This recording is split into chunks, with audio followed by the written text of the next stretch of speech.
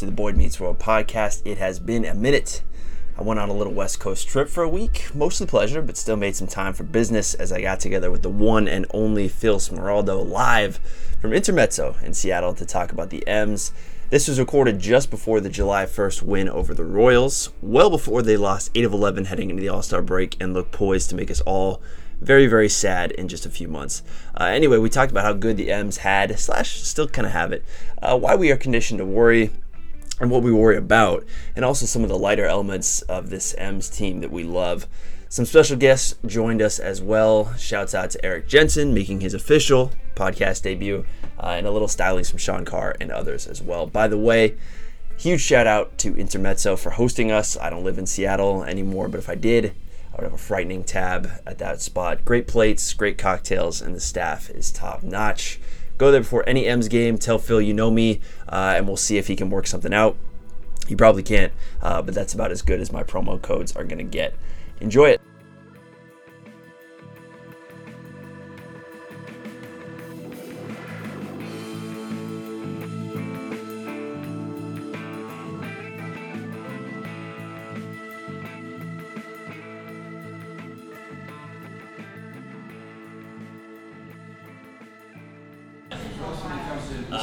What do we do with Robby Cano? I have a thought, because he's going to come back in about 40 games left in the season. Right. I have a thought, but I'm interested to hear what you think. Well, so I think that, you have the second baseman already with D. Gordon, and then your center field is Heredia, who's probably the best center fielder that you have. Or Span. Yeah. But Span's kind of suspect out in center field. Yeah. And I know it's coming off of a 4-for-4 with a home run performance from Healy, but is it possible to move Robinson Cano to first base? I think that's the short and long-term solution. Right. For Robinson Cano's career. The only problem with that is, and if you go into like the sabermetrics and the advanced stuff, is that Cano's bat is only MVP All-Star caliber because he plays a position that is generally seen as a weaker offensive position. If you move him to first base, you're mitigating a lot of the value that his bat brings to the team. Yeah, his WAR is impacted by his position. Exactly. If he was a right fielder, you'd expect him to hit a lot. And that's why you can tolerate Zunino hitting 191 with 20 bombs, is because even if he's hitting 191 as a catcher, if he's hitting 20 home runs, that's still a net positive for the team. So Robby Cano is getting old, and in a 10-year contract is absolutely untradeable. Yeah. You have to make that situation as tenable as possible down the road. And if you're now looking at 5 years left of this with a guy who's just tested positive, you cannot get anyone to touch him. No. And you're not going to cut $24 million a year. And I'm worried that it's going to turn into something like Albert Pujols, who they're running him out there every day just because they simply feel like they have to run him out there every day. Cano was gifted with better athleticism than Pujols ever had. As bad as Pujols looks, where he's hitting doubles that turn into singles, that's a bad look. Cano's not going to get to that point, at least anytime soon. But, so I think long-term you want him at first. In the meantime, you're going to bring him in. Do you worry about any sort of chemistry issue? Absolutely, because immediately injecting this guy who... You have to bear in mind that he's also not going to be available, knock on wood, if the Mariners make the playoffs. So now you're talking about moving D. Gordon back to center field, and then moving D. Gordon back to second base come the playoffs. So you're talking about starting him in center, moving him to second, going back to center, moving him back to second base. That's a lot of transition for a guy who's not even a primary center fielder until this year. So D. Gordon, just to splash on him for a second, D. Gordon comes in this season having just played the outfield, or plays the outfield a little bit in Miami, is brought in to be the full-time center fielder for the M's. Goes into spring training as a full-time center fielder. You played the infield for most of your career. We have Robby Cano, we have Gene Segura. You're not playing the infield. You're here as a center fielder. He says, okay, I'm going to do that. Robby Cano breaks his hand. That's May 13th. About 3 days later, D. Gordon comes in. He's played 35 games at second base with basically no spring training, just 3 days of ramp up. How many errors do you think D. Gordon has made? I couldn't imagine, but I'd assume 5, 6. D. Gordon has made 1 error at second base since taking over. So obviously that kind of speaks for itself, Who's a long-term second baseman? Yeah, and I think the answer is, not to bring this up, but D. Gordon also doesn't have exactly a sterling past with steroid abuse. He's yeah, but he got popped for 50 games, so I don't know. It's tough. It's tough to say who the long-term second baseman is there. Maybe it's someone that we don't even know yet. But I think you kind of work it in. If Cano's going to come in, he's going to spell people at DH. He's going to spell people at, you get him back. I don't think there's any reason to push Gordon back to the outfield. That's not what you're going to see now. Whether it's 1 or 7 games in postseason baseball, that's not what you're going to see. Exactly. All right, so that's one of the questions. Another one for us is, how good do we have it right now with the M's? I mean, 53 and 31, 22 games below 500. The M's haven't. Okay, so let's go back in history of the amount of games it took them to get to 84 to 53 wins. Okay, right now it's 84 games, 53 wins. Sure. Last year was 106, 2016 is 105. It took us 106 games to get to 83 wins, or 53 wins. Wow, okay. Yeah. 2015 is 114, 2014, 99, 114, 116, 120, 136, 101, 136. 2007 took us 92 games. That was about as close as we. Am I reading that correctly? 142 games in 04? 2004 took us 142 Oh my God, games. we almost didn't even get there. Yes, right? And then 2003 took us 81. So that was the last time we were this good this early in the season. That 2003 season, we missed the playoffs. But that's because there was only a single wild card, and if I remember correctly, we would have made it in. So this is a historically good start for the M's, right? We even look back. Well, I guess I would argue with that. I guess how do you qualify a historically good start with the M's? If you're looking at advanced metrics, this has actually been a pretty average season the Mariners have had in terms of their run differential, in terms of the wins above replacement that their players have put on the field. Very thin margin. It's been every game has been a very thin margin. I think your heart rate, you just feel it with the games. If we had if Fernando Rodney was the closer this season instead of Edwin Diaz, you got at least 7 or 8 less wins, and now you're talking about trying to continue compete. You're still competing, but you're talking about a much different complexion to the start of the season. No, you're talking about a much different complexion to the season. Edwin Diaz has been that margin this season with the one-run games and with the historical pace that they're putting there. It's all him. But that's what I worry about with these one-run games. Is yes, you have a lockdown closer with Edwin Diaz, but at the same time, one run is a kicked ball here, or a shot that doesn't fall into the gap there, or a ball you hit hard and it just finds a glove here. It's all these games that we're winning are. It seems like we have just a tremendous amount of good fortune. And you talk about sample size. Is this something? I mean, you're just hoping that the sample size is contained this season. I mean, we're going to get lucky this season, and then. So here's how I think about it. Let's say the Mariners are really a 500 win or a 500 ball club, right? Yes. And that's what their run differential would probably say. I'd say this team, if you ran a sim on this team, you get an 87 win team most of the time. But the thing is, they're already 53 and 31. Yeah. No one can take the 53 wins away. Those are already in the bank.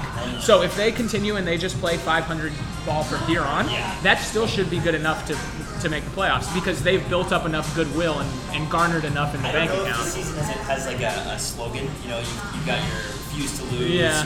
We gotta love these guys. I think this year's is we're not the Browns. because if we make the playoffs, the Cleveland Browns take their rightful spot as the true shittiest team in sports. Right. It hasn't made the playoffs in a certain amount of time. Right now it belongs to us. It's all about that. Well, but the thing with the Mariners is they haven't been futile like the Browns have. The Mariners have been mediocre. We just talked about I would say mediocrity. From 2004 to 2013, it was bleak. Yeah. It was bleak. It was a lot of spent money and not a lot of plan. Not a lot of results. A lot of rotation through managers and systems and GMs in the Pavesi era, the Zorenzik era. With the Zorenzik thing, I gotta say, the one thing that he did absolutely right was Nelson Cruz. The best free agent signing in Mariners history. It's entirely possible, yeah. I mean, I was going to leave this off with, we did the Refuse to Cruise broadcast. Yeah. After my man struck out bottom 9 in April 2015. Probably one of his first years as a Mariner. Oh, that was his first was that as season. his first and season? He came up to the plate in a clutch situation and just jumped in. Refused to Cruise, that was our last live podcast 2 years ago. Yeah. Since then, lots has changed. Lloyd McClellan was the manager back then. God, how stupid do we look with the Refuse to Cruise? Was still a thing, clinging to that dream I have here. We were still cool, I think. Yeah, we used to be, yeah. A lot has changed since then. And back then, Mike Zunino used to hit below 200 actually. Well, yeah. Nothing has changed actually. But, yeah, I mean, it's you talk about. I mean, Zarincic is going to have some weird credit for this. Zarincic retained Felix, brought in Cano. Sure. Which, I mean, is not an insignificant thing. No, it's not. And it elevated the profile it did. of this team. It elevated the yeah. Is it unlocked now? Yeah, it's unlocked. Everything. It elevated the profile of this team, brought in Nelson Cruz, right? I'm sure It gained us some cachet, It I did, guess, yeah. It did. Hello, gentlemen. Got some special guests here. How's it going? Good, man. Yeah. Good to see you. About them. It's a much different era from what it used to be. This is going to be our most exciting podcast, then. Look at that ambient noise. Hey, Eric, you Sean? Yeah, we've been doing it for like the last 20 minutes. Yeah. Yeah, probably. I heard you guys talking about it, but I was like, they're gonna have nothing to talk about. No, we can We hit record once we started. It just happened naturally. We started talking baseball and then we just hit record. Yeah. stare at each other after that. That's awesome. You're much better shape than last time I saw you. When was the last time you saw him? Last time I saw Eric was just crawling in the Miami airport. True. Were you guys visiting Sean? We were visiting Sean. We were visiting Marlins fan Sean Carr. Marlins. The lone Marlins fan Sean Carr. Dude, that is a franchise in disarray right there. Did you see the thing of like, I don't know, first pitch at Marlins Park? You can't see a single person behind home. No, I didn't see that. Sean was saying for his birthday, he should just be the only person in the stands. What do you think a ticket like a front row seat goes for there? 40 bucks? Kingdom Gate. Here we are taking some time for Eric to saunter over to the microphone and inject some pessimism into the equation like only he can. How about those now? All right. Scary Uncle Eric is coming over. Eric, we need you to inject some pessimism. How do you feel when Alex called? Bill didn't already. Oh, yeah. Talk to How do you feel when Juan Nicasio gets brought in? They have the chyron of, here's Juan Nicasio with his 6'10" coming in. That's a good word, chyron. Yeah. Is that like the subtitle thing? Yeah, it's any graphic you put on. Yeah. It's Fernando Rodney, but I'm like actually rooting for this guy. Fernando Rodney, did they switch bodies though? You know who reminds me? Colome reminds me of Rodney. Yeah, with the hat and just like the propensity to like make things way tighter than they need to be. Colome hates the 2-run. Yeah, he does. Not a What's fan. at least gotta tell some He's like, that's not our identity, guys. We're a 1-run team. You know, one thing I will say, speaking of all the one-run games, is that in a one-run game, and I you know me, I've always been a proponent of like management doesn't really matter. Whoever you can throw out there to be your manager, they're all probably going to come out as a wash at the end of the day. You think about Scott Service? Yeah. Well, when you play as many one-run games as the Mariners have, you kind of have to rely on management a little bit more. Management becomes more of a concern for the team. Scott Service is one of the best MSPR employees. Like Cody had it, like, you don't like this team, you don't like anybody.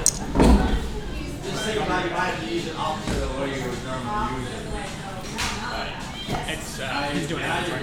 We'll be out here in like 30. So that's your only pessimism. It's just Nicasio. I expected more. I think my biggest fear is that the A's are just sneaky as hell, and they always will be sneaky and slimy as hell, and they are the kind of team that can come in here. Well, what's even scary about the A's is that, unlike the Angels, they are built long term. The A's are? Good now, Yeah. they will be this good or better. With guys you've never heard of. The Angels might spike to 100 wins if they can pull in Ohtani for a whole season. Obviously, they'll build up a little bit more.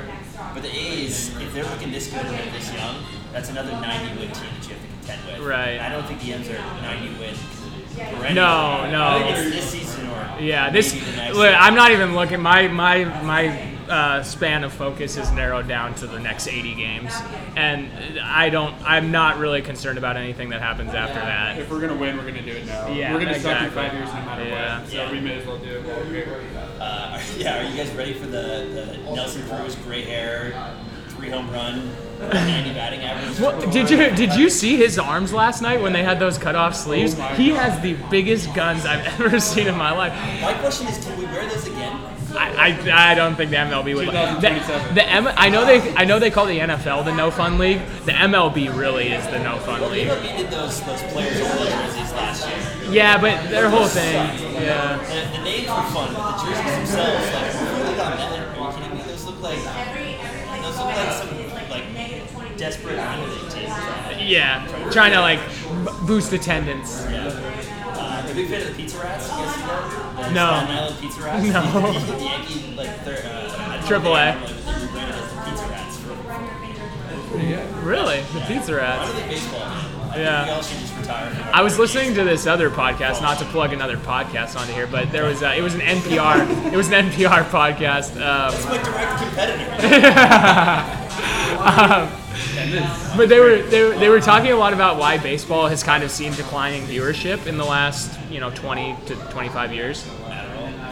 Yeah, I mean, but it's kind of our generation not embracing like a lot of the whimsy that baseball is definitely the most whimsical of the four major sports. It's not like intense and pounding like football, and it's not cool and suave like the NBA. But baseball has always had that day in day out sort of whimsy, and I think people. If we're in that generation, it's still here in Topper right now. You don't learn to love baseball when you grow up. You have to love it the entire time to be into it when you're up. Yeah. And because we've been into it the whole time, and when you think about baseball, you don't think about baseball. You think about going to games and Yeah. Well, that's the thing. It's tradition and whimsy and all I think those. fairness condition doesn't actually truly love baseball. Because if we made it through it with this team, we just fucking indulge them for 20 years of our lives, it makes this little blip where we are minusculely important in the playoff race. That much more. Yeah, exactly.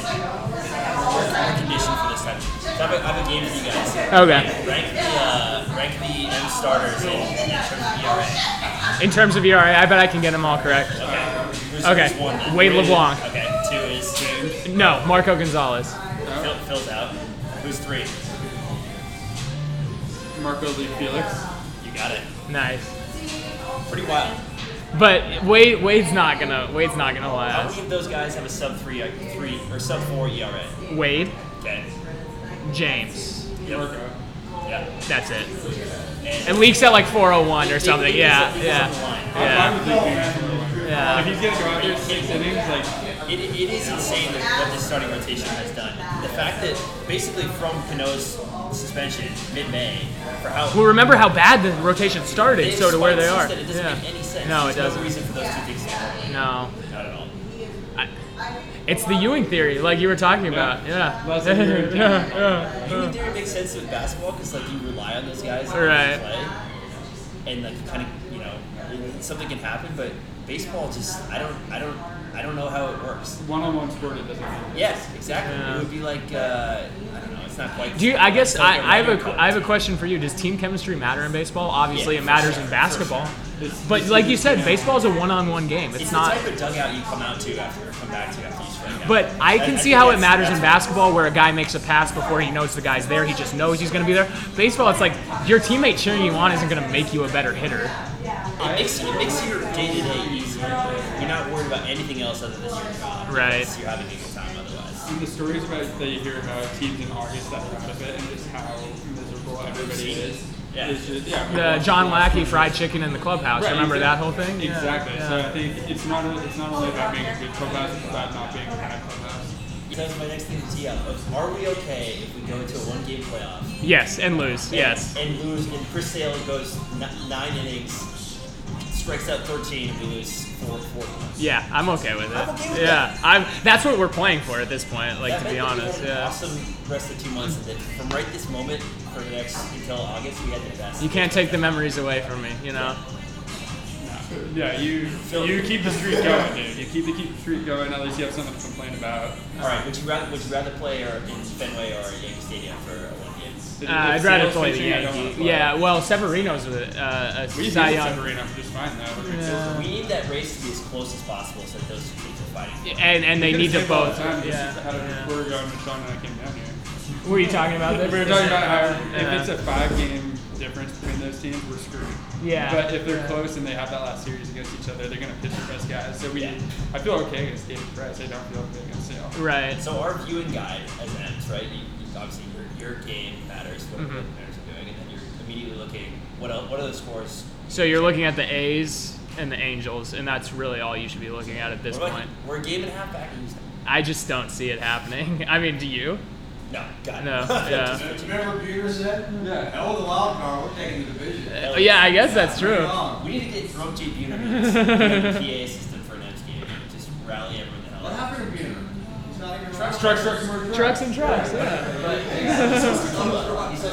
think he's the one who sells. No, that's Edgar. Edgar Martinez and Gene Juarez. I'm sure We have it right on the wall here. Yeah. No, it's Zacatecano is what it's called. It's called I Should Be in the Hall of Fame. Yeah. Pretty good though.